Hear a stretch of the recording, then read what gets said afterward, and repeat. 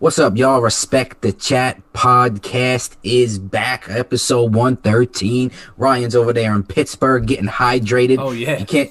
Can they see you? Are we still they doing can the see you. YouTube? We're still on Okay, cool. YouTube. Even better. Even We're better. still on YouTube. Even better. My man's getting hydrated over there. I'm gonna be getting hydrated as well. 113. I missed 112, man, but you and the fellas held it down. What'd you think? How'd it feel hosting? It was good. I mean, if it's definitely a lot. You got to keep the conversation going, especially with. I mean, they did a really good job, Serb and Steve, but especially with two people who don't, it's not something they normally do. You got to like introduce the next topic, so it's not just either dead air or you're speaking in circles about the same thing over and over again. Because it was good because it felt like a normal conversation, but then it starts to become like, dang, I just spent 45 minutes talking about the same thing in circles without, no one even knows what we're talking about anymore. So That's the thing, man. People all the time, and I did it too before I had the podcast. And like I said, 113 episode, man. I love the fact that Frankie, Rich, and you do this. Like I look forward to this every week. It was something I always wanted to do. But in the beginning, man, we were like, it was shaky, like, oh, I could do a podcast, you say to yourself. But once the microphone goes on and you start thinking about that people are going to hear this, some people are going to see it on YouTube, but I'm not even worried about that. It's like people are going to hear what I'm saying.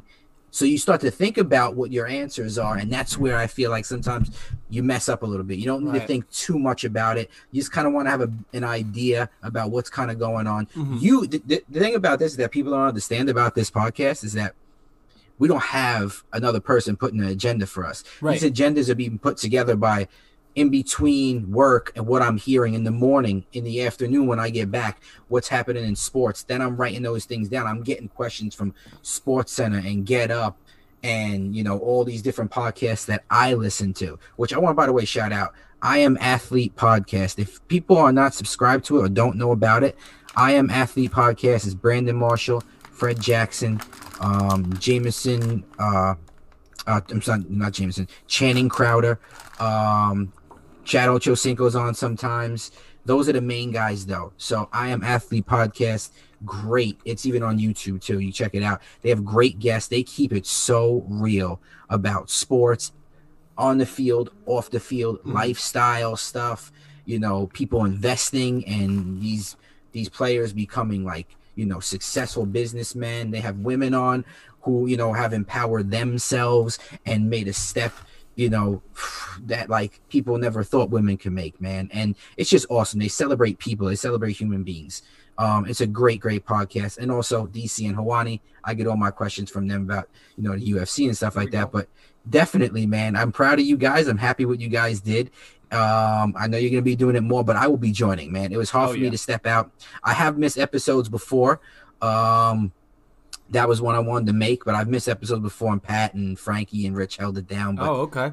I'm not trying to miss no more episodes, man. If you could hear, I sound even clearer out there, y'all, because my boy Ryan hooked me up with a microphone, and I am in business. I got the all black everything microphone. So perfect. Now it's the real deal.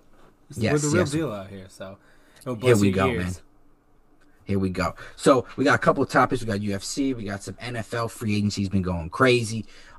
We got basketball, college, and NBA, and maybe a little fantasy will splash in. We don't know. You know how we do at the RDC. We just go in. Shout out, by the way, to all my Valley View crew. Yo, these are the cats I went to college with. My brothers for life, man. I should really shout them all out. You know what I'm saying? But, like, maybe. You think I should give them a shout out? Try to give them all out there. My boy Mabel, Lucci, Stud, Fire Flames, no real names, and they'll know who they are.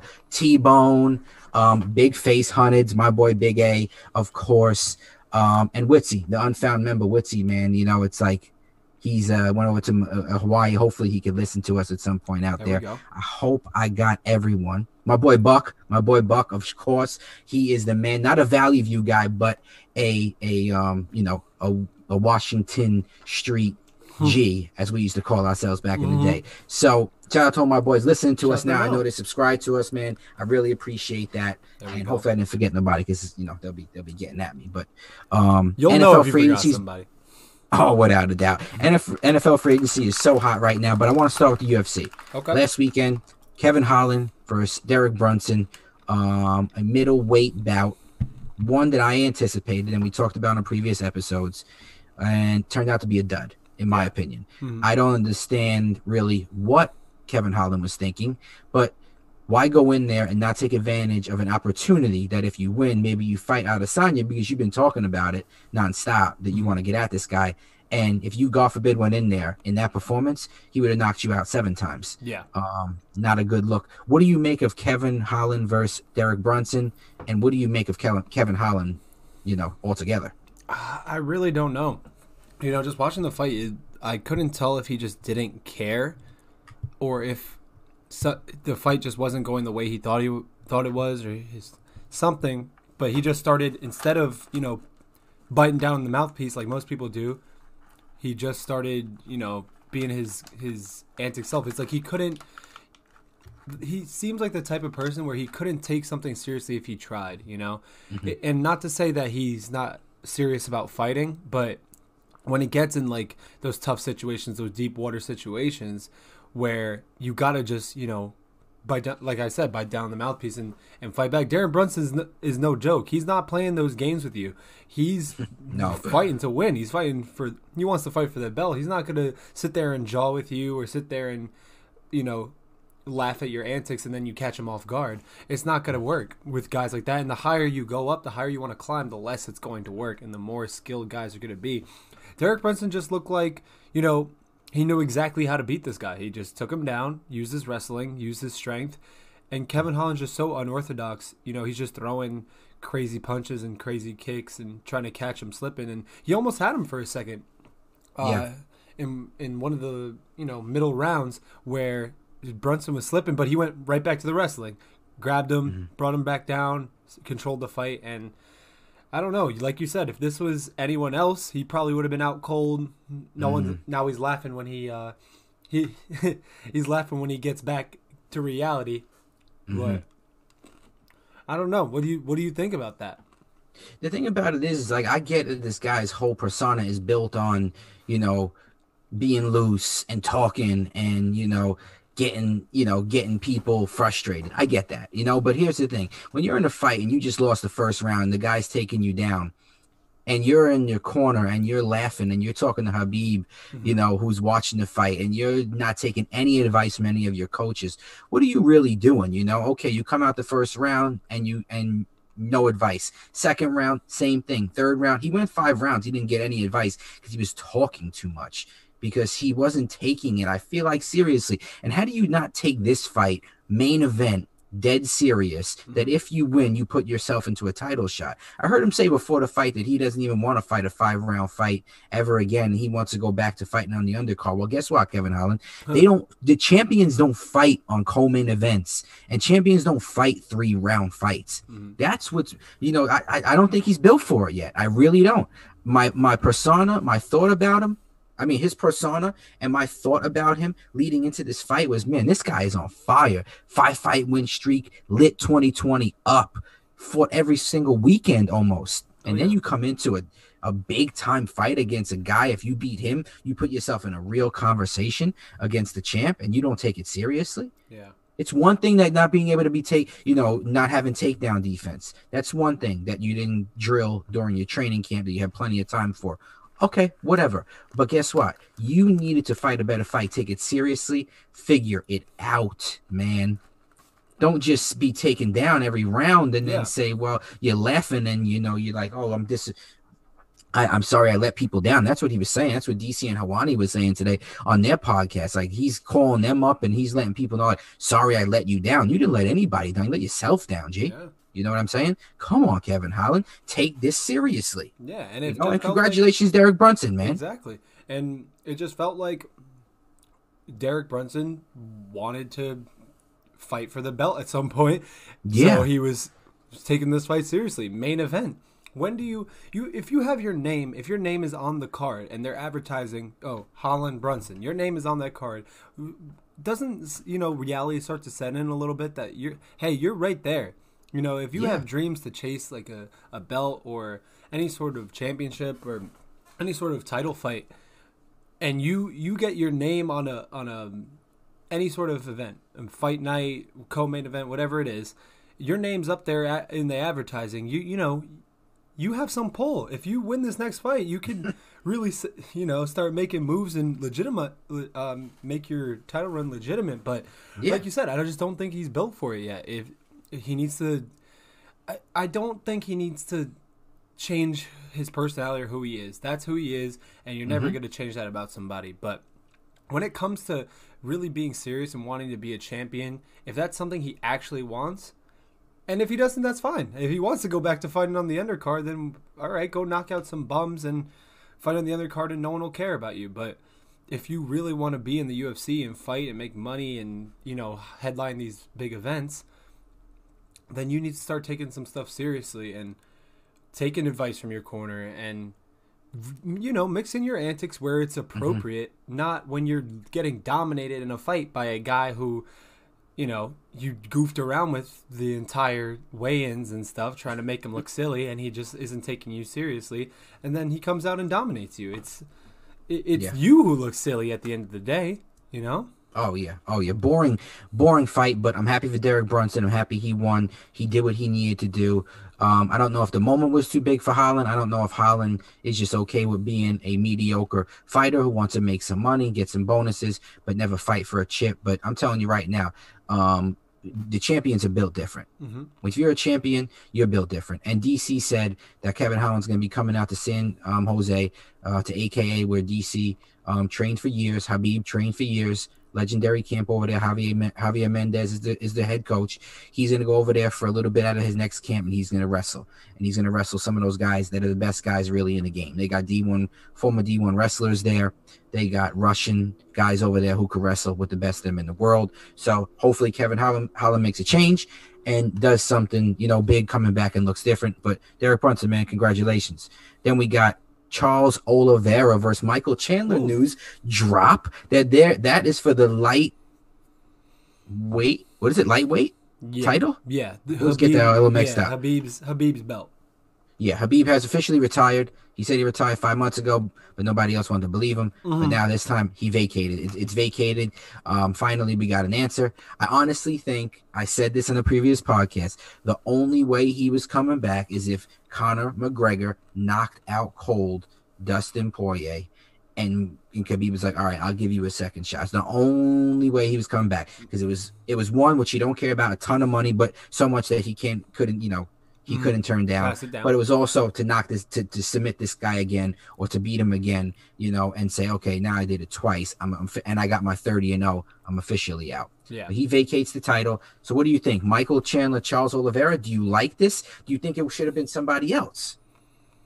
I think it should have been someone else. I mean, these guys are right there. I think they're up there with the best, with the best of that division, and it's a very deep division, as we always say. And so I guess I'm not terribly mad at it. I think that Michael Chandler put on a really, really good performance. Charles Oliveira put on an insane performance against Tony Ferguson. So they're both coming off really hot performances. And it's good, they like to make events. They like to give other people chances where instead of making, Dustin Conor 3 for the belt, you set up some other storylines where, maybe Michael Chandler wins the belt and he's a champion in Bellator and a champion in UFC, or Oliveira on a hot streak comes and wins the belt and now someone has to take it from him. It just sets up, I think it sets up more stuff. But I do think there's a lot of guys that got overlooked for that title fight that have been just waiting for Khabib to vacate it, because they knew, they would challenge him obviously if they got the chance, but it's like you come to a certain realization that it's like, man, this dude is tough.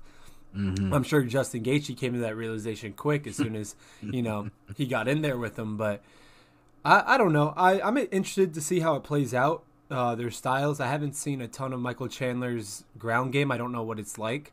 But I the way I saw Charles Oliveira dominate someone like Tony Ferguson on the ground was absolutely insane. So I'm excited for the fight. I'm interested to see, what things look like leading up to it, what the talk is about training, who's doing what. I feel like whenever we watch those things and hear those sort of stories, like, oh, this guy's going over here to train, he's working on this part of his game, it's like, oh, you get more hype for it. You're like, all right, this will be a fight. What do you think about that? Yeah, I honestly thought about it like this. I was talking to my boy Chris Brown this weekend, and saying the reason why I think it's Oliveira versus Chandler is because I think they need two fresh guys in there that haven't fought much of the other competition. So if one of those guys, obviously one of those guys win the belt, Oliveira versus Dustin never happened. It's intriguing. Oliveira versus Conor never happened. Interesting. Oliveira versus Gaethje never happened. Same with Chandler. Chandler has never fought these guys yet. So this is something, a new champ taking on challengers, not Dustin Poirier, because really, let's be honest, he should have been the guy if it was vacated that they hand him the belt. He chose the money fight instead, so I think he's okay with that. But if Dustin gets it, then what do? You do Dustin Conor again, that for the belt? You do Dustin Gaethje, that for the belt? They fought already. What do you really do? So I think they did this to freshen things up, to spunk things up. One legend retired, and let's just start fresh with a new guy, and let's see what this division becomes. Let those other guys, those veterans, come up and challenge for it, but let's let Oliveira and Chandler separate themselves so that we can kind of get those guys out of the way. Because I think it would have been tricky. Where do you fit Oliveira and Chandler if you make Dustin the champ? You make him fight Oliveira or Chandler. I think it would have been okay if he would have fought Oliveira. I think that would have worked out. People would have been cool. But I like this fresh start. It makes it interesting. I'll tell you this much about Michael Chandler. His ground game is a serious, ground and pound. Elbows, big strikes. He's in your guard. He's a big time decorated wrestler. He knows what he's doing. His takedown defense is going to be more important, I think, than when he's down there, because Oliveira is, next level. I believe when you get to the ground, yes, decorated wrestlers, man, they are number one down there. If you got a guy, he could scramble and get out of anything, but it's different. It's MMA wrestling. It's MMA jiu-jitsu, so it's going to be interesting what Oliveira does. If there's anybody that could do it, to decorated wrestler, get out of it and get up. I don't think Oliveira really wants to stay on his feet after he's seen what Chandler did to Hooker. But I like Oliveira standing on the feet too. I like this fight. Yeah. It's making me like it more. I'm not mad at it. I don't know where it leaves Gaethje. I really don't. I would have, if it was something different, I would have liked to see Gaethje versus one of these two for the vacant belt, and then work one of those other guys in there. But I think it was nobody wanted to fight Oliveira and nobody wanted to fight Chandler. They wanted big money fights, or Gaethje was like, nah, I'm not fighting one of those two guys. So the UFC was like, all right, we'll just make them fight each other for the vacant belt, and then you'll have to fight them. Yeah. We'll force your hand. I think that might be it more than anything, because I agree with you. I was saying that that sort of mixes it up when you're having these two guys fight each other, because I like your point where regardless of who wins, we haven't seen, any of those fights before.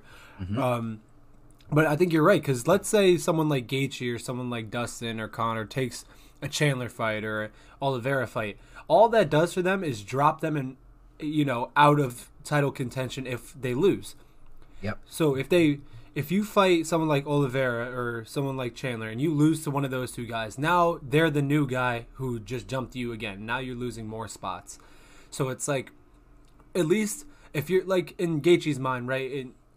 If I were to guess what he's thinking, if you're losing to someone like Dustin or someone like Conor, right? These are guys that people know already to be top contenders, where, all right, I lost to them, but I'm still in and around the top guys. Yeah, I lost to another top guy. If you lose to someone like Oliveira or like Chandler, who is just getting started in the UFC, not a lot of people know how great of a fighter he actually is. You just feel like you get jumped. He like, oh, another contender is about to jump, and now you're just dropping, just like what Dan Hooker's feeling like. He lost two straight after going on a hot streak, and now it's like, dang, now I got to go back to fighting on fight nights and undercards to get my name back in there. But no, I'm okay with it. The more we talk about it, like I said, the more hype that builds once it actually comes around. I'm sure it's going to look even better. So I'm excited for it. Oh, without a doubt. And then this weekend we got Stipe Miocic, the heavyweight champ, versus Francis Ngannou 2. Second time Stipe won the first one. I seen what was it? UFC Countdown. Francis was going through some stuff, it seemed like, which I didn't really know leading up to that. A lot of the media he wasn't used to, wasn't really training like the way he wanted to, consistently jumping around from like country to country almost. Wow. So let's give him an excuse. And I know he is not using his that, but let's give him an excuse and let's say he wasn't ready for it. I think this one he will be ready for. Stipe will definitely be ready for it.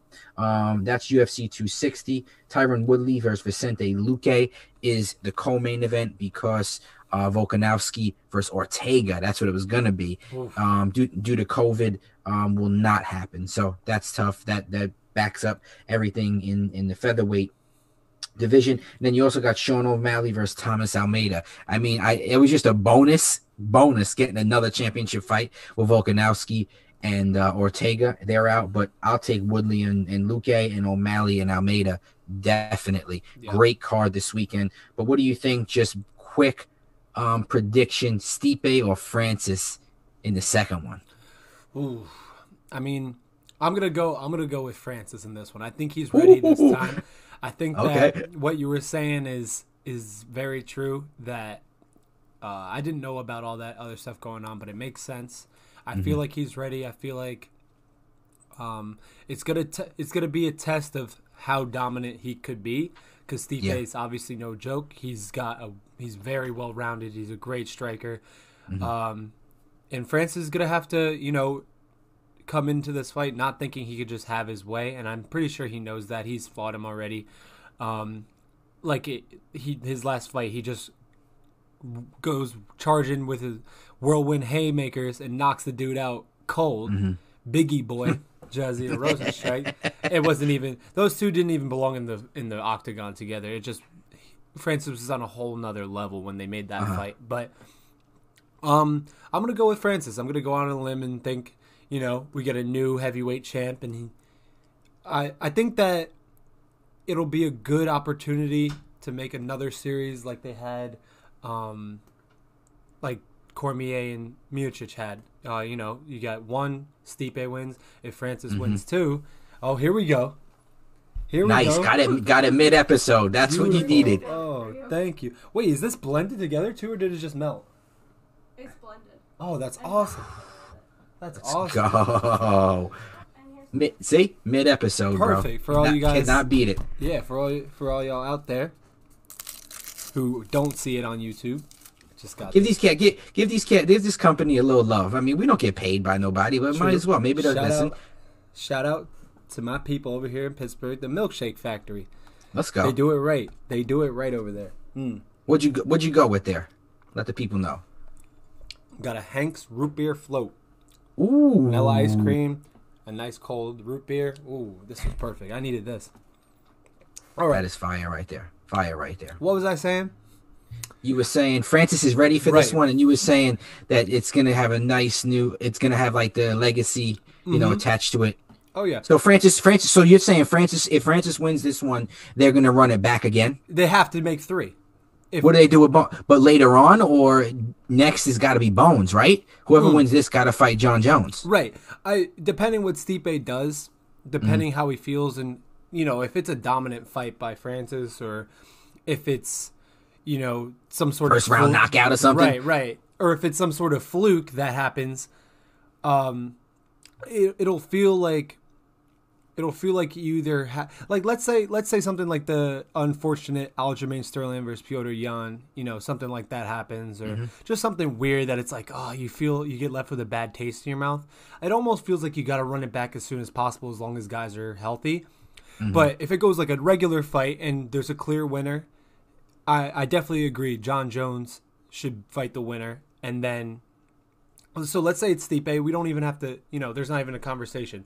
Francis got 2 shots. Now he's got to get back in line.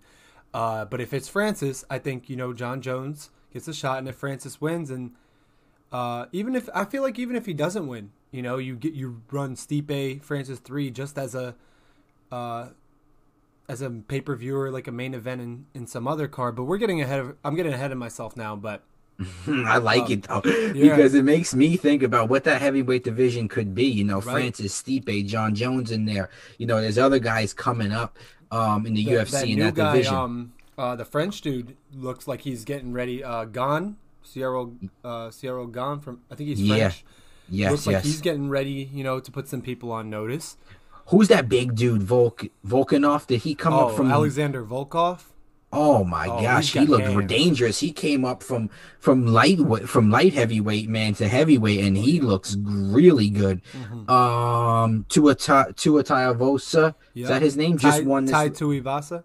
Tai Tuivasa, I don't know what I said, but that dude got a nice knockout, last Mm-hmm. weekend or so. So we're definitely forgetting a couple other Yeah. guys who are in there, but man, the heavyweight division looks Derek. good. I'm sorry. Derek Lewis. Derek Lewis with a Oh big win yeah. over Curtis Blades. Yes, yes. There's many, many more, and I'm gonna try to record again. We'll try to record again maybe Saturday or so. Mm-hmm. We'll see how it goes. Try to get Rich on. Try to talk about the fights a little bit more. I know Yeah. he'd be interested in all of these, especially Woodley versus Vicente Luque. Rich was really like that one as well. But I got Stipe in the second one. Okay.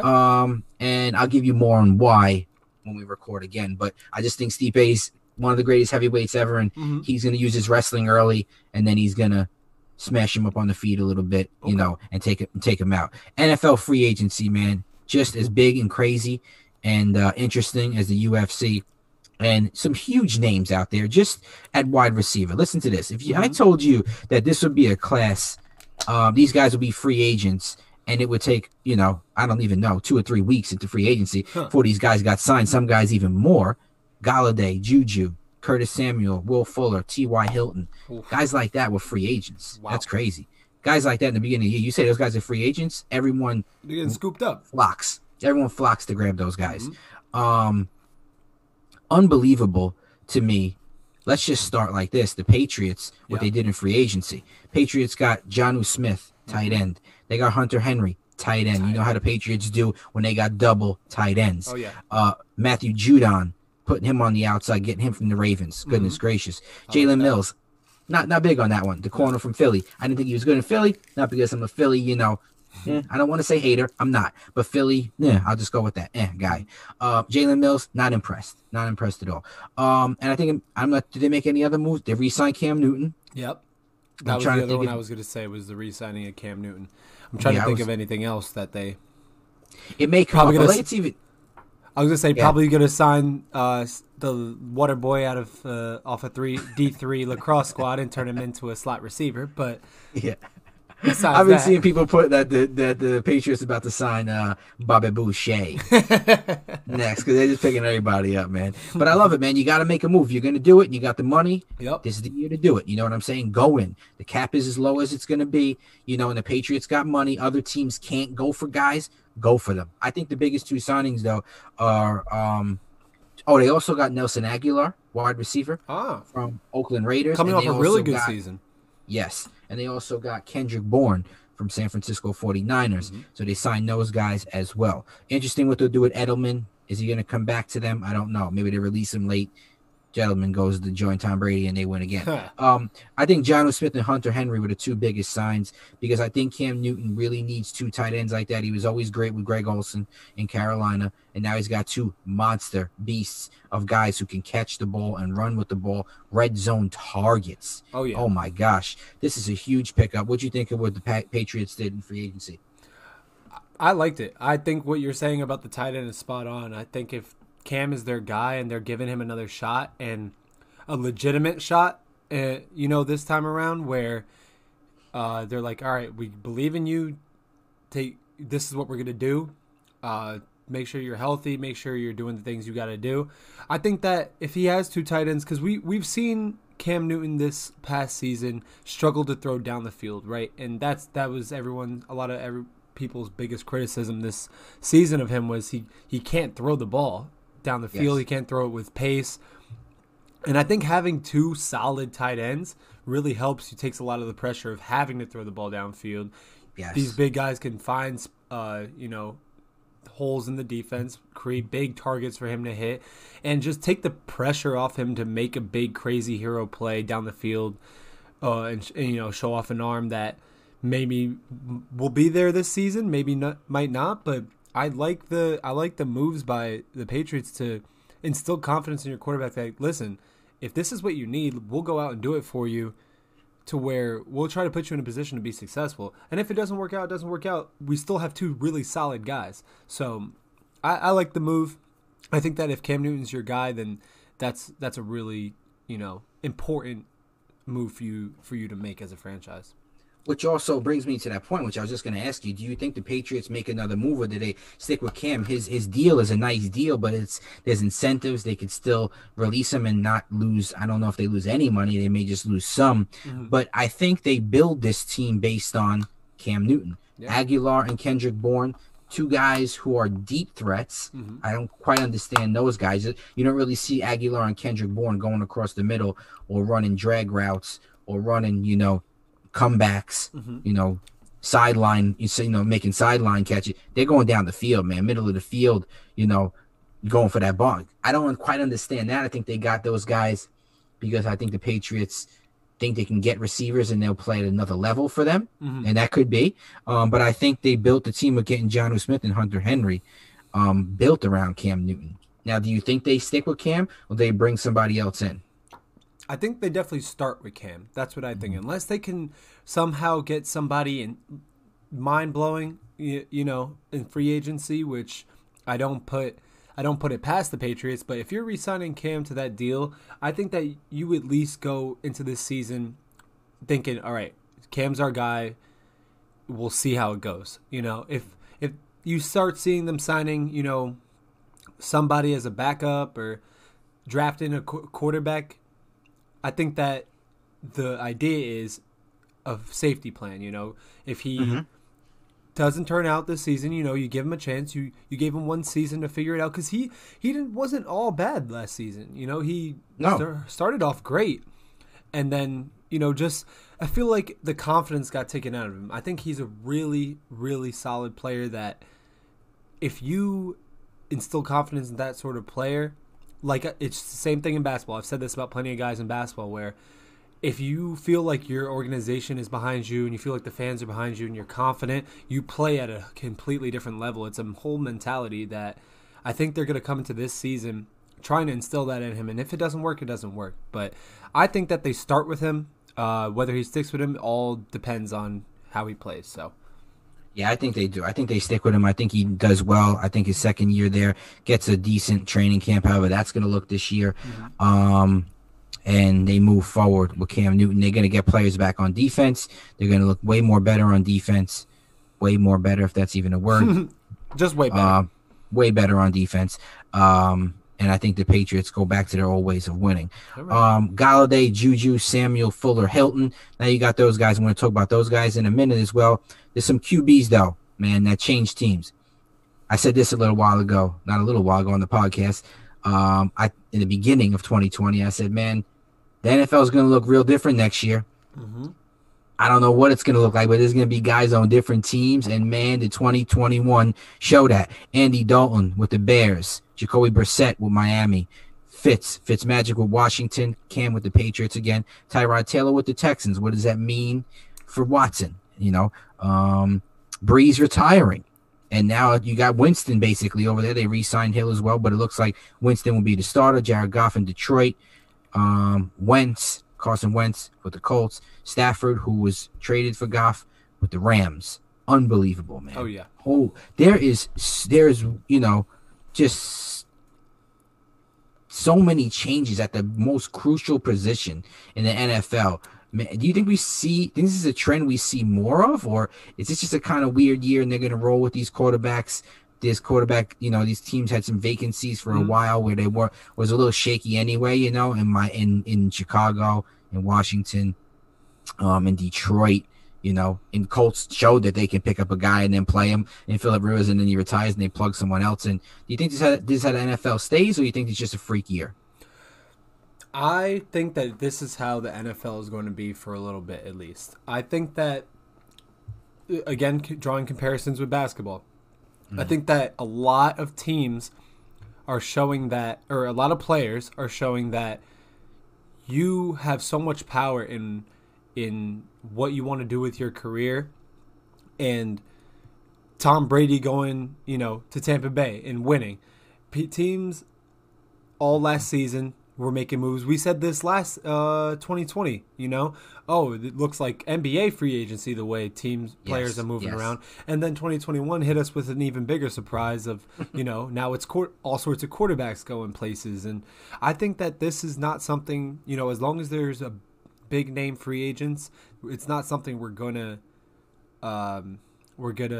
that's gonna go away in terms of free agency. And then in terms of trades, I think that teams are more and more willing to listen to what either the coaching staff or the players want in terms of trades. I hope that continues to be the thing, because it's really exciting for the fans. I think that, it stinks if your favorite player plays on your favorite team and he gets traded away for whatever reason. But I think that for a fan of football who's more than just a fan of, a particular team, you just like to enjoy the sport as a whole, I think that this is exciting. It brings another element to the NFL that wasn't always there.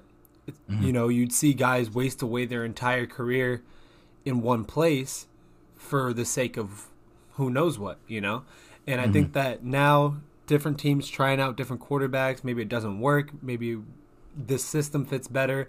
I think different teams will see success, just like teams saw success this season with doing that. So I think the more it works, the more it'll happen. Does that make sense? Yes, I agree. And I think it was even, the obvious one is Tom Brady in Tampa, right? Mm-hmm. He goes over and he wins the Super Bowl. They bring in a new quarterback first year and they go there. Tom Brady is like, the needle in the haystack. But look what, Indianapolis did with getting Phillip Rivers and making the run they did and going to the playoffs like they did and having success like they did. I think that shows other teams as well. I'm trying to think if there's any other guys who kind of stepped in there year one, after, someone else has had that spot for a while. I feel like, no, those are the two guys who kind of made it like, whoa, okay, we could do this, teams could do this. And I kind of think that's I really like what Washington did with getting Ryan Fitzpatrick. They also signed, going to add into the wide receivers, Curtis Samuel. They got Curtis Samuel, who's a free agent from Carolina, now teamed up with his Ohio State teammate. Shout out to my boy Kenny. Kenny Black's an Ohio State alum, man. Terry McLaurin and Curtis Samuel now in Washington with Fitzmagic there, man. I like what they're going to do. I really, really like that combination, but I like Washington going with a veteran until they can figure out really what they want to do. Yeah. And maybe draft somebody and keep them, there for a year under Fitzmagic. He could do things like that. I also really like Stafford with the Rams, man. Yeah. I don't think Detroit levels up at all with getting Goff. I think they either do the same thing they did with Stafford or worse. Yeah. But they don't level up with Goff, in my opinion. Mm-hmm. Goff will have a 500 year. Detroit will have a 500 year. And, we'll see what happens after that. But the Rams level up with getting Stafford. The Rams have got a guy who's got an arm, who's got talent. I just think wasn't in the right space to be successful. Let me just tell you about Matthew Stafford. People never... This is my one thing. My whole beef with the Dak was... Let me get on my Dak horse for a second. And... Beef with the Dak. Oh, right. We're paying this guy all this money. What do you really do? Okay. Matthew Stafford, 74-90 is his career record. 74-90. Wow. 282 touchdowns, 144 picks. My man doesn't even got a winning record. Now, do I believe it was the situation? Yes, I just said that. So I think when he gets to the Rams, you're going to see a jump in the level of the play of the Rams. And with Sean McVay there, they just added Deshaun Jackson. Whoa. Deshaun Jackson is there now with the Rams, reuniting with McVay. They were in Washington together. Mm-hmm. McVay was his offensive coordinator, offensive specialist, whatever you want to call him, when he was there at that time. And he's an LA guy. He's a California guy, Jackson. So, now you got Bobby Woods. Whoa. You got Cooper Kupp. And you got Deshaun Jackson sprinkled in there. You got the man Higbee at tight end. You got the beast of a run out of Florida State last year, Cam Akers, who's there now. You got a pretty decent offensive line, and you got one of the top defenses in the league. The Rams are trouble.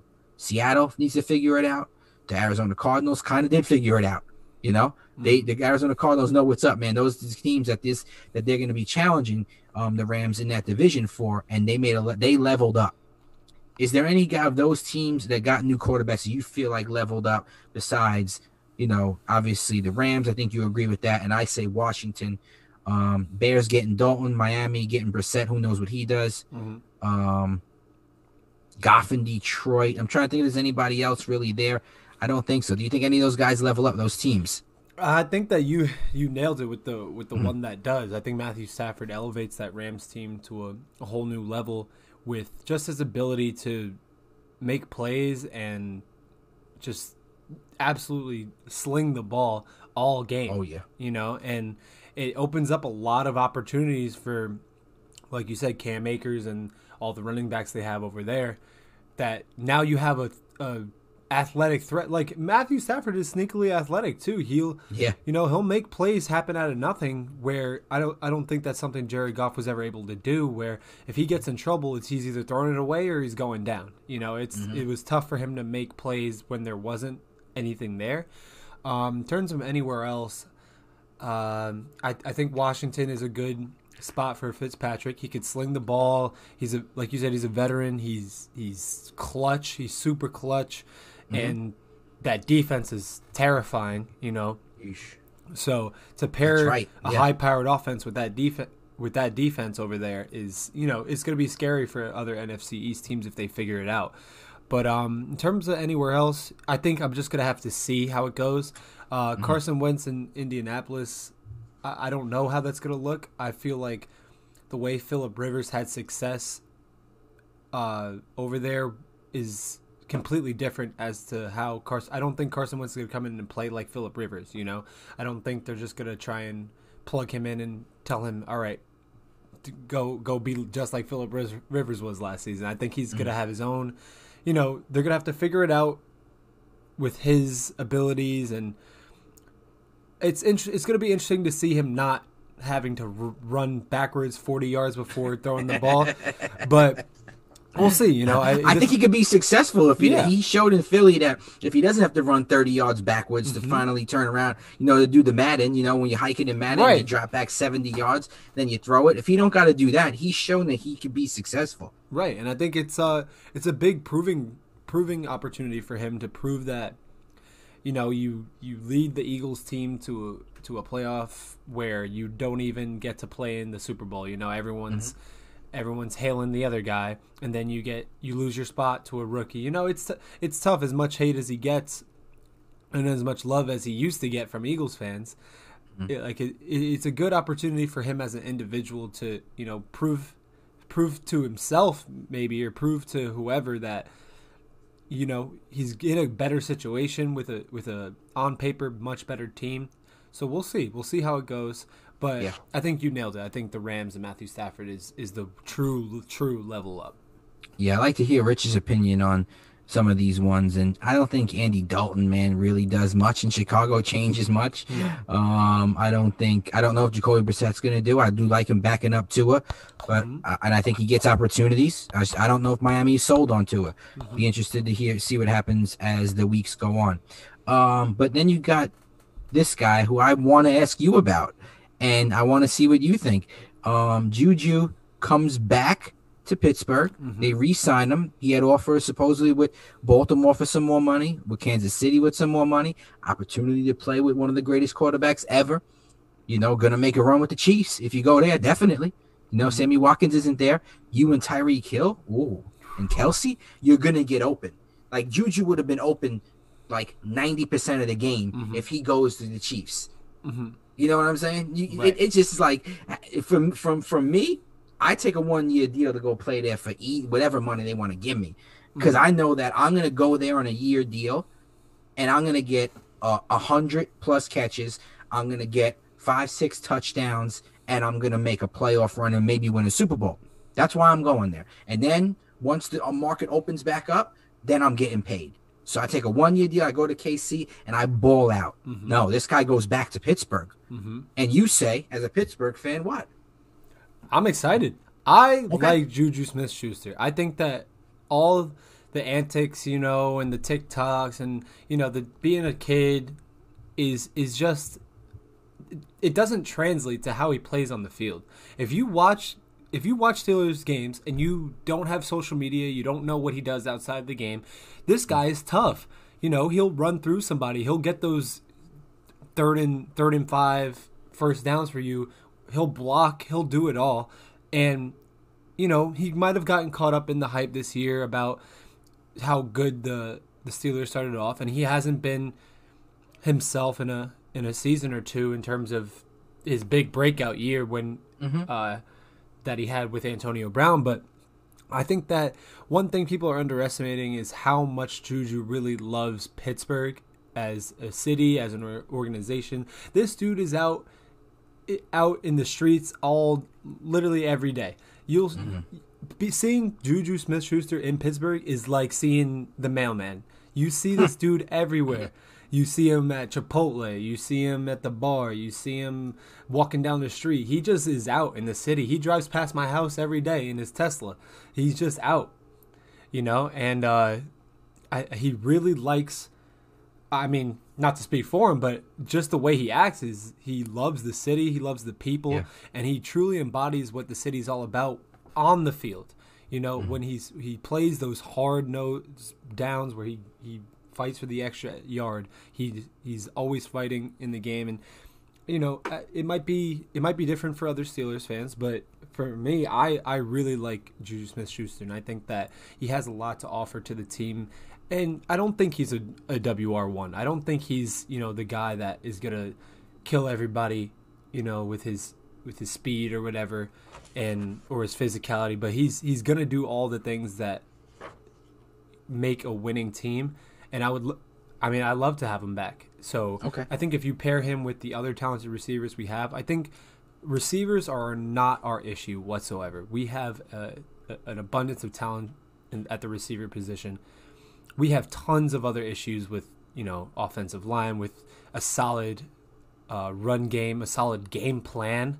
I think that's the main issue more than anything, is having a solid game plan. We go in there not sure whether we want to be a throw first team, or we want to, pound the rock. We don't know what we want to do.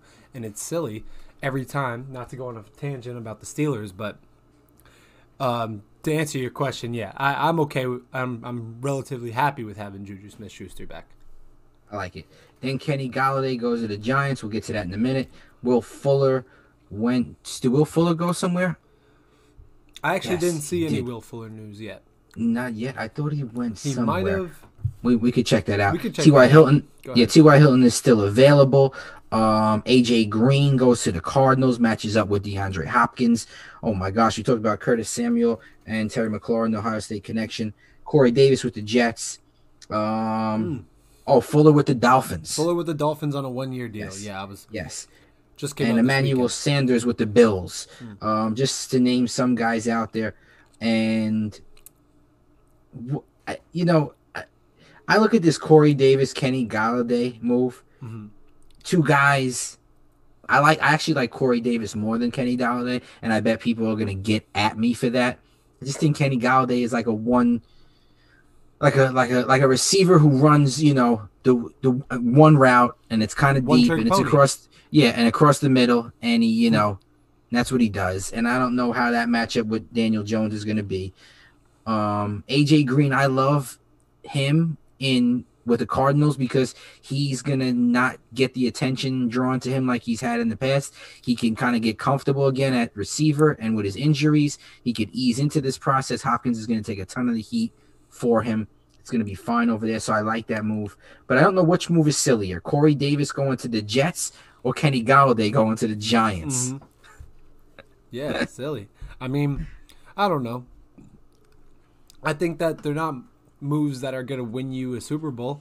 If you're excited, I think Giants getting Kenny Golladay has to be better. I don't know what the Jets. I think the Jets are just preparing for a new quarterback, trying to get him weapons, trying to do whatever they can for whoever they bring in, whoever they end up drafting. But I don't know. It just seems like you go out and you get who you can get, and that's what this feels like to me. You got who you could. You know, it's not maybe not your first guy, not your second guy, but you went out and you made a move so that your fans could be like, all right, we did something. You know, for the Jets. For the Jets, like, you're saying? Yes, for the Jets. Yeah. That's what it felt like to me. You know, he caught a couple passes. I think we'll go grab him. Yeah, that's the thing. Who would you rather have, Corey Davis or Kenny Golladay? Depending. It's hard to not go Golladay, but yeah, depending what you need, I would go Golladay. If I were to have someone on the Steelers, I would want Golladay. But in terms of what you need, Corey Davis could do it all. You know, that's why I like him. Yeah. Another one of those guys that I was saying, kind of like Juju, where he'll have like a breakout game here and there, but he just does all the little stuff too that you don't even necessarily see on the stat sheet or see during the game, but he'll do it all. And I agree with you. I don't think him like Juju is a wide receiver one. Corey Davis. I would rather have Corey Davis and Kenny Golladay. Like I said, no, I'm going to get the B for it, but I know it's hard to pass up Golladay. But I would in that situation because I think if Golladay is with a different team, he's with the Rams. If he's with, like you said, the Steelers, you know, you could throw the ball down the field. If he's with Seattle, if he's with, you know, teams like the Green Bay Packers, with a quarterback who likes to throw the ball down the field. That would have been a good one. Green Bay Packers. Numerous times, you know, that's a different look. Yeah, him and Devontae Adams. Oh my gosh, that could be dangerous. Who was next on my list here? Okay. Then you got quarterbacks, right? And we all love our quarterbacks, we named before, but look at the quarterbacks in the NFC East, my division. Cowboys with Dak, Fitzmagic with Washington now. Hurts will probably be the quarterback in Philly if they don't draft someone or if they don't trade for someone. Yep. You never know what's going to happen there. And Daniel Jones, the quarterback of the Giants. So my question is this: who is the best team in the NFC East?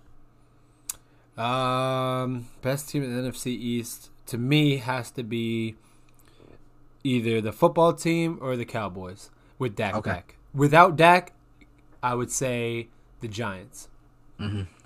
Giants are the football team. I just don't see. They all seem very even to me. It feels like a deadlock conference again this year. It feels like I need to see something out of all those teams. But with Dak back, I like the Cowboys the best. He's to me, he's the best. Easily the best quarterback in that division, and with the way he commands the team, I think that he will make the biggest impact out of any new quarterback or returning quarterback or anything like that. The moves that Washington made compared with their defense, I think will put them right there as well. Yeah. Giants defense is sneaky too. I just think the Eagles need to make some serious moves before. I like Jalen Hurts. I like him a lot. I think that he has promise, and then who knows if he's going to be the guy. So that's the thing about the Eagles is like I feel like you never even know. They're in love with one guy one day, and then they drop him on the corner the next day. So yeah. And they got a new guy they're in love with. So I don't know. I agree with you. I think it's the Cowboys, the Washington football team. I really like their defense, and I like what they could do with Fitzmagic. I think they could score a lot of points, and their defense could back them up with holding teams, kind of like the Brooklyn Nets. You score. We're just going to score like crazy or try to score like crazy on you. We don't need to play. The Nets don't play that great of a defense, but could you imagine if they did? That's what Washington's going to do. We could score a million points and take chances, and we got the defense to back it up. Yeah. We're not just out here scoring like crazy and taking chances without any repercussions. That defense is going to hold it down. So that's going to be a dangerous matchup. I like what the Giants did, getting Kyle Rudolph, getting Kenny Golladay. Is Saquon Barkley going to be okay to get back? Sterling Shepard is there as well. The offensive line, is always suspect there over there. Got a new, not a second-year head coach, who I think is doing great things over there too. But I would go boys or the Washington football team as well in that division. Also Kenyon Drake goes to the Raiders as a running back. Jamal Williams to the Lions. So there's a couple free agents in there. And the last thing I want to lead, finish off before we go to basketball is, what'd you think of the trade for Deshaun Watson, the offer that the Bears gave? 3 first-rounders, a third, and a starter. 3 first-rounders, a third-rounder, and I think 1 or 2 starters, whatever that means. Whatever that is. Yeah, I mean, that's to me, it's nuts. It's a joke to me where you give 3 first rounders. You know, you're pretty much what you're pretty much doing is dumping your entire, you know, hope into Deshaun Watson coming there, leading you to whatever with who, you know, with what help does he have? If you're giving, what starters are you giving away? Is it? I hope it's not Allen Robinson, because I mean, what starters are you giving away to get this guy? I don't know. So 3 first round picks. Oh, I'm sorry. That was to get Russell Wilson, not Deshaun Watson. Right. I got to no. the Bears. Yeah. Yes, is to get Russell Wilson. Yeah. Yeah. I don't. I mean, if I'm Is there anything Seattle, if you're Seattle, is there anything another team could offer you where you're like, okay, we'll trade Russell Wilson? Like what do they got to give you? To me, it would have to be a situation like what happened with Matthew Stafford, where they offer you a pretty good quarterback in return, you know, a solid quarterback who is proven that you're like, okay, maybe we can work with this guy. And then some talent on top of it where you're like, oh, some solid names where you're like, all right. And then maybe a few picks as well where you're like, okay. Kind of like I'm going to compare it to the James Harden deal where you get guys where you're like, okay, maybe we have a chance this season to do something with these guys scrap together, but we also have picks in case we stink, you know, where it's like you get solid guys where you're like, all right, you tell your fans, listen, yes, we gave up this, but we got this in return. We could put together, you know, a season or two, and if not, we got 1 million picks now. That's the only thing I think I'm biting on. But you can't give away a talent like Russell Wilson, no matter what you throw at me. I'm just saying, if I had to, that's what I would need. Yeah, I like that. I definitely agree. I think you got to get back a really solid quarterback. You got to get back maybe 1 or 2 starters. You know, guys who maybe veteran guys, middle-aged guys, possibly been playing in the league 4 or 5 years. You know, could make a little bit of impact, and some young guys you could draft to make a difference. So. If you're even thinking about it, but I think it's got to be better than a guy like Goff to me. You know, if you're going to get that guy back, it's got to be like a number 1 or a number 2 overall pick, you know, that you're getting back as well. Because I don't think there's anything you give up for Russell Wilson. And I think Seattle needs to continue to make moves and give him what he wants, like we've talked about before, and keep that man. I'll tell you right now. Absolutely. And now let's jump into basketball, man. Let's see what you got. Oh. Well, what are we talking about? I'm watching Alabama and Maryland in the background right now. I would recommend throwing on USC Kansas because that Alabama Maryland game that thing is over. It's getting out of hand. But I mean, going through this whole episode, there's always tons to talk about. But it's like right now we're in the middle of March Madness, baby, and this year is madness. Oh yeah, with a capital madness, you know. Like, let's talk upsets so far. Let's just talk everything that's going on in the first round of 64, and then so far what's happened in the round of 32. Number 15 Oral Roberts knocks off number 2 Ohio State. I'm just gonna run through them real quick, and then we can get into individuals. Number 14 Abilene Christian knocks off number 3 Kansas. Number 13, Ohio, knocks off number 4, Virginia. Number 13, North Texas, knocks off Purdue, number 4. The 12 seed, Oregon State, red hot, knocks off number 5, Tennessee. The 11 seed, UCLA, knocks off BYU at the 6 seed. The number 11, Syracuse Orange, upset San Diego State. Buddy Buckets. Buddy Boeheim, Buddy Buckets. And they got Gerard, who was the all-time leading scorer in New York State high school basketball history. Number 10 Maryland over UConn. Number 10 Rutgers over 7 Clemson, and then the number 9 Wisconsin over number 8 UNC. Those last few, upsets technically, but those are pretty all even match teams. But just insane. What have you taken from this so far in this year of March Madness?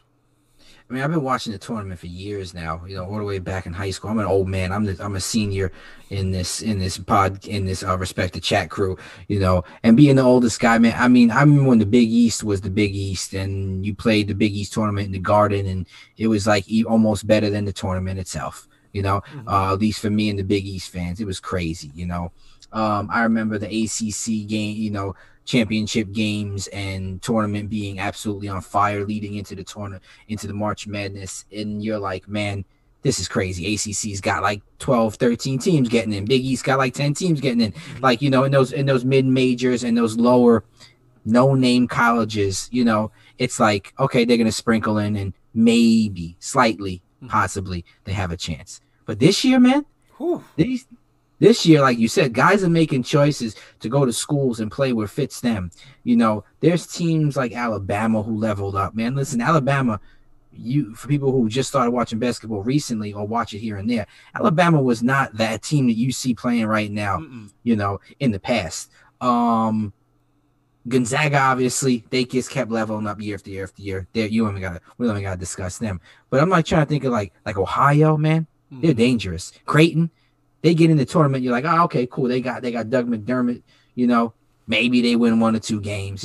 They're dangerous, bro. That team is dangerous. Oh yeah. Loyola Chicago. Okay, maybe they get in. They would shock somebody if they want. Man, they are on fire, bro. These teams are playing real basketball. Illinois, man. Last time they were number 1 was like when my man D Brown and Deron Williams was there. Deron Williams, whatever you want to call him, was over there, man. Oh, are you crazy? That was years ago, bro. That was years ago. And I just love the way the tournament is. I love these teams that are in it this year making a push in the run, because you know what? Everybody's bracket is blown up. Yeah. And now you can just enjoy the tournament for what it is instead of rooting against guys to lose. And, I hope this guy loses now. I hope that guy now you just enjoy basketball for what it is. And you get to enjoy these talented young men who are levels above, other guys. You could see why these guys go to college and play at this level. As well as I do, played with some good basketball players, guys who went to maybe D2 or D3. These guys are on another level, bro. And just the names that have coming up and what the NBA is going to have in these guys, it's very exciting for a guy like me. Oh yeah, insane. Let me run you through. I'm gonna run you through the teams the upsets that happened in the round of 64, right? That we just discussed. The upsets that happened in the round of 32. Those teams who just moved on so far, and what their team, stuff you might not hear on SportsCenter until they upset a team. Okay. You know how when you're coming into a tournament, it's all about Cade Cunningham, the other big names who are gonna perhaps get drafted, or teams that they think are gonna win it all. You don't hear these little statistics and things about these mid-major teams that make them dangerous to everybody else. Right. So I'm going to run you through the teams that have already upset teams and are moving on to the Sweet 16 and what makes them so special. I'm going to start with Oral Roberts, the 15 seed Cinderella story out of Tulsa, Oklahoma. Oral Roberts has the nation's leading scorer, Max Abmas, number 3, their point guard. He leads Division I in scoring. He averages the most points in the nation. Yeah. And as a team, not an individual person, as a team, they're the best free throw shooting team in college basketball history. Them and Colorado, who also is in the tournament this year, are neck and neck, 1 and 2 in the nation, and also 1 and 2 of all time if they end the season the way it's been going, shooting 83.4%. That's crazy. Absolutely insane. Never heard of this. Absolutely insane. For a team like Oral Roberts, where they upset number 2 Ohio State, they come in and they upset number 7 Florida, who was giving them a hard time. They come all the way back and beat them. And it's like, who are these guys? But when you break down, you look at the team, it makes sense. You know, these guys can play basketball. And to move on from there, just to breeze through these real quickly, Loyola Chicago, they get the 8th seed. A lot of people are saying, they're They got Sister Jean. They're Sister Jean. In 2018, Loyola Chicago was, I believe, a 12 seed, and they were upsetting everybody, made it all the way to the Final Four. All the statistics and analytics show this Loyola Chicago team this year is much better than the team that made the Final Four in terms of their shooting percentage, the way they play, the way they, blow teams out. Number 25, Cam Krutwig is his name, plays just like Nikola Jokic. He averages upwards of 20, 12, and 8 assists, somewhere around there. He's just absolutely insane. He does everything for his team. Big, goofy-looking guy. You would never take him seriously until he put up 30 and 19 on you. Oregon. Man, if I know these stats about Right. those two teams, maybe I pick differently.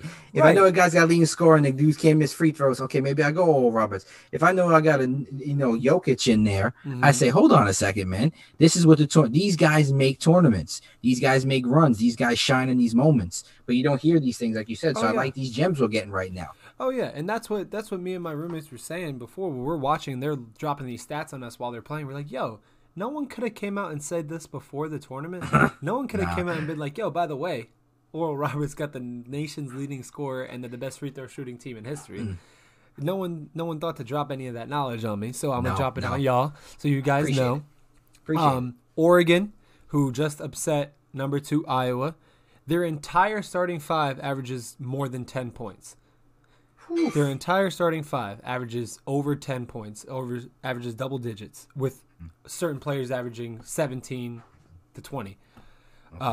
They just played and they got red hot and were just ready to go. Jumped all over Iowa. And then the last one that I have is Oregon State is just on fire. The last team picked preseason to finish last in the Pac-12. Ran through the Pac-12 tournament. Ran through number 5 Tennessee, ran through number 4 Oklahoma State and Cade Cunningham, and they just can't seem to miss. They can't seem to cool off ever. And this is one thing I want to say is, like, when you are making a bracket and when you're putting together teams and are getting excited for March Madness, you need to watch these conference tournaments, I'm telling you, because you will learn a lot about throw everything out from the rest of the season. Just throw it out. Whoever is playing hot in those conference tournaments and is going to carry over that momentum, that's where you'll figure it out. The eye test means so much when you're picking these teams, and this just goes to show you this is the best thing ever. March Madness is the best thing ever. I'm so glad that it's back and will continue to be the way that it is, hopefully, with all these Cinderella story teams making runs and just putting everyone on notice that there's real hoopers out there at every level. Oh, bro. This is great. Conference. This is great. If you're not tuned in, you're crazy. And even this weekend, I got to catch the NC2A National Wrestling Championships as well. Penn State is just so dominant. Iowa won the overall team championship. But, I mean, just if you got a chance, tune into that, please. My boy Mabel and I, man, we go back and forth over text talking about it. It's so good. It's at a high level. ESPN shows it now. Just try it. It's right around the same time the tournament's on. I know taking a break from the tournament's hard, but I do it, and sometimes I record it. This time I watched it live. It's unbelievable. But just wanted to add that in as well. But this is the greatest time, man. March. Go ahead. I was gonna say one thing to clear up. Me and my roommates were arguing with me about this. Have you heard the term before for championship wrestling, NCAA wrestling, March Madness? I have not. You've not heard that before? No, I love it though. Where it's like March Madness, but like the wrestling March Madness. Yeah, it makes total sense. It makes total sense. I've tuned into one wrestling match and the announcer said it, and I was like, oh, that makes a ton of sense. That should be what it's called. And I've seen it on Twitter. I've seen it everywhere that people call it that. That it's not like something I came up with off the top of my head. And I said that, and they were looking at me like I was crazy. They're like, oh, boo, boo. Like I was trying to make a joke. And I was like, what do you mean? That's what it's called. That's what people call it. So that's good stuff right there. March Madness. That's like the hockey playoffs. It's the not the Final Four, but the Frozen Four. The Frozen Four, Come on, absolutely dog. awesome, absolutely I'm not awesome, making man. these And things up. this dude Spencer Lee, man. I know I said it in the chat. The Hmm. wrestler, three-time I believe now national champion, at Iowa, at 125 pounds. This guy wrestled most of the tournament with two torn ACLs. Definitely one, but I'm pretty sure two, and that's insane. Like to do things like that is unbelievable. You got competitors like that, absolutely crazy. So March Madness or March Madness, either way, March is phenomenal. Yeah. Yeah, absolutely. So, oh, sorry. No, I was just It's gonna okay. knock on the door. But Nice. yeah. Oh, I'm really excited to continue to watch these games throughout the next few weeks and just see what kind of talent levels these guys bring. Like an Oral Roberts team is gonna, be facing better and better competition every week that they win. And I'm interested to see these teams stay red hot, like Oregon State, and Yeah. just see how far momentum can bring you. And that's what I wanted to say. One last thing is that when you are watching football, right? Let's say you're a college football fan. How mad does March Madness make you that you get the same four Close the state? door is what I'm saying, Dave. They can hear you. The fans could hear my washer and dryer going. I'm trying to listen to Ryan's questions. Please, babe, please. We both got a bunch of interruptions. Oh my gosh, this is the podcast. I know we run a little bit episode. over an hour, and our wives and our girlfriends start to get at us a little bit here. But work with us, fans, and if we got a little interruption, that's what's going on in the background. We're dealing with laundry. We're dealing with people pouring water on my end over here in their cup. It's loudest that thing ever. But it's okay. We like the interruptions. But go ahead. I'm sorry. No, it's okay. I'm just saying, if you're a college football fan, how mad Yeah. does March Madness make you where get to see the same four teams every year compete for a national championship with a one or two maybe flip-flopped out of 5 and 6 into the 3 and 4 slot. But just even expanding, like, not to get into a long spiel about it, but just seeing the field of 64 and just seeing what talent could do and how much of it is out there, and just how intense and awesome a one-off game is for fans. Like, what is the deal? Like, how mad are you if you're a college football fan that you have to deal with this every year, and you get to watch basketball fans have it all and just be blessed with March Madness every year? Dude, there's no competition. The tournament blows everything out of the water. College football could do whatever they want, and it still won't match the bracket. It won't match the madness. It won't match the upsets. It won't match just like the game amount of games you got. I know. I agree, and a couple of my boys do as well, with just the way the format is this year, with games being played the way they do in consecutive days. I get it because of COVID. I believe that's why they're kind of in like a bubble in these cities a little bit. So they got to get guys in and out and do what they do. But, it's usually there's a little bit of a break, and you could see most of the games once it gets into the nitty gritty, which it is now, So I think that's the one. But there's nothing better, man. There's nothing better than it. It's the greatest, tournament in history. Yeah. It's one of the greatest times of the year. The players that come out of it are names that you remember forever. It's truly, you couldn't have it in other sports, right? You couldn't have like a tournament and then say, okay, that's the championship team, because you just can't. But in college basketball, because there's so many teams, it makes so much sense. Yeah. And it just is like a rush of adrenaline, one game elimination. I love it, man. You said ask the guys last week what their favorite place to watch it is. Ideal situation, and I agree with you guys. I think the bar was always a great time. The casino was great too because of the adrenaline and the energy. But there's nothing like watching it at home with 3 or 4 TVs set up, the homeboys in the building, and you're just eating snacks, a couple brewskis, and having fun. Is nothing better than it. No, you can't compare. No, not at all. Not at all. So the tournament is great. I'm pumped for it. I think Gonzaga wins. Man, they looked amazing tonight, but I think Gonzaga wins. I like Gonzaga versus Alabama, to get to that final game. I don't know about the other down below, the other side of that bracket, because my Final Four is obliterated at this point. I had Ohio State and Oklahoma State. They're out, but neither here nor there. College basketball is on fire. Oh yeah. Oh yeah, yeah. My Final Four is all busted up. I had Illinois winning the whole thing. So right now it looks scary. I mean, Gonzaga looks scary. Granted, they haven't. I don't like saying this, but because everyone in this tournament is a really solid team, but being the number 1 overall seed and getting the polls that they've gotten, they haven't faced one of these red hot teams yet. Oklahoma was having struggles with Missouri. That's the toughest competition that they face. Norfolk State was a joke, you know. Good shout out to them for making the tournament, but you know what's about to happen when you face a team like Gonzaga. Like what happened to Virginia? That was just, you know, a situation where that team just wanted it and they were hungry, and Virginia had weaknesses. I have yet to see a weakness in this Gonzaga team that could be exposed by just anybody. Yeah. It's gonna take you know, a solid group of guys and solid coaching to draw something up for them. But I'm excited to see them play. You know, the winner of this USC. Well, they first have to face Creighton. Creighton just advances, and then I don't think they have any trouble with them. But the winner of this USC Kansas game is going to move on to place. And I think USC. I got USC moving on to face Gonzaga eventually, and I think that they will be a pretty tough test for them.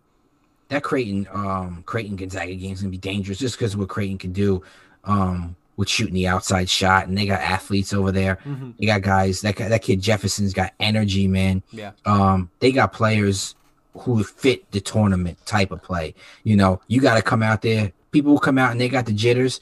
You know, in the beginning. I know it happens earlier in the tournament, and you really should shake it by the time you play these games. But I feel like every one of these games, there's jitters. Because if you go down a couple buckets, it's like, whoa, wait a second, we could be eliminated. And teams that could calm themselves down, get themselves in the rhythm, come back when they're down a little bit, dominate, play both sides of the ball, get energy, coach having those good rotations coming in. They're a type of team like that. Creighton, that's going to be dangerous going against Gonzaga. I like Gonzaga coming out of it, of that game too. And I like the USC versus Gonzaga later on. And then I like Alabama, though. You know, that's going to be Alabama's an awesome team to watch too. These are teams that I just didn't know I would even be talking about, and I'm happy that I am. Exactly. And this is really exciting, man. I'm happy. Oh yeah, it's exciting. So we're blessed, you know, over here with all these sports going on, and everything feels back. You know, it feels like we're getting back to it. I went to a Penguins game on Sunday. It was awesome. You know, got to keep your mask on when you're not eating or drinking, and you know the stadiums aren't as loud. It's not as intense of a situation, but it's fun. You know, you enjoy it for what it is until we get to be, you know, back to doing more. But it feels like a sense, you know, just a piece of everything falling back together. Sports are back. Everything's back. So love it, man.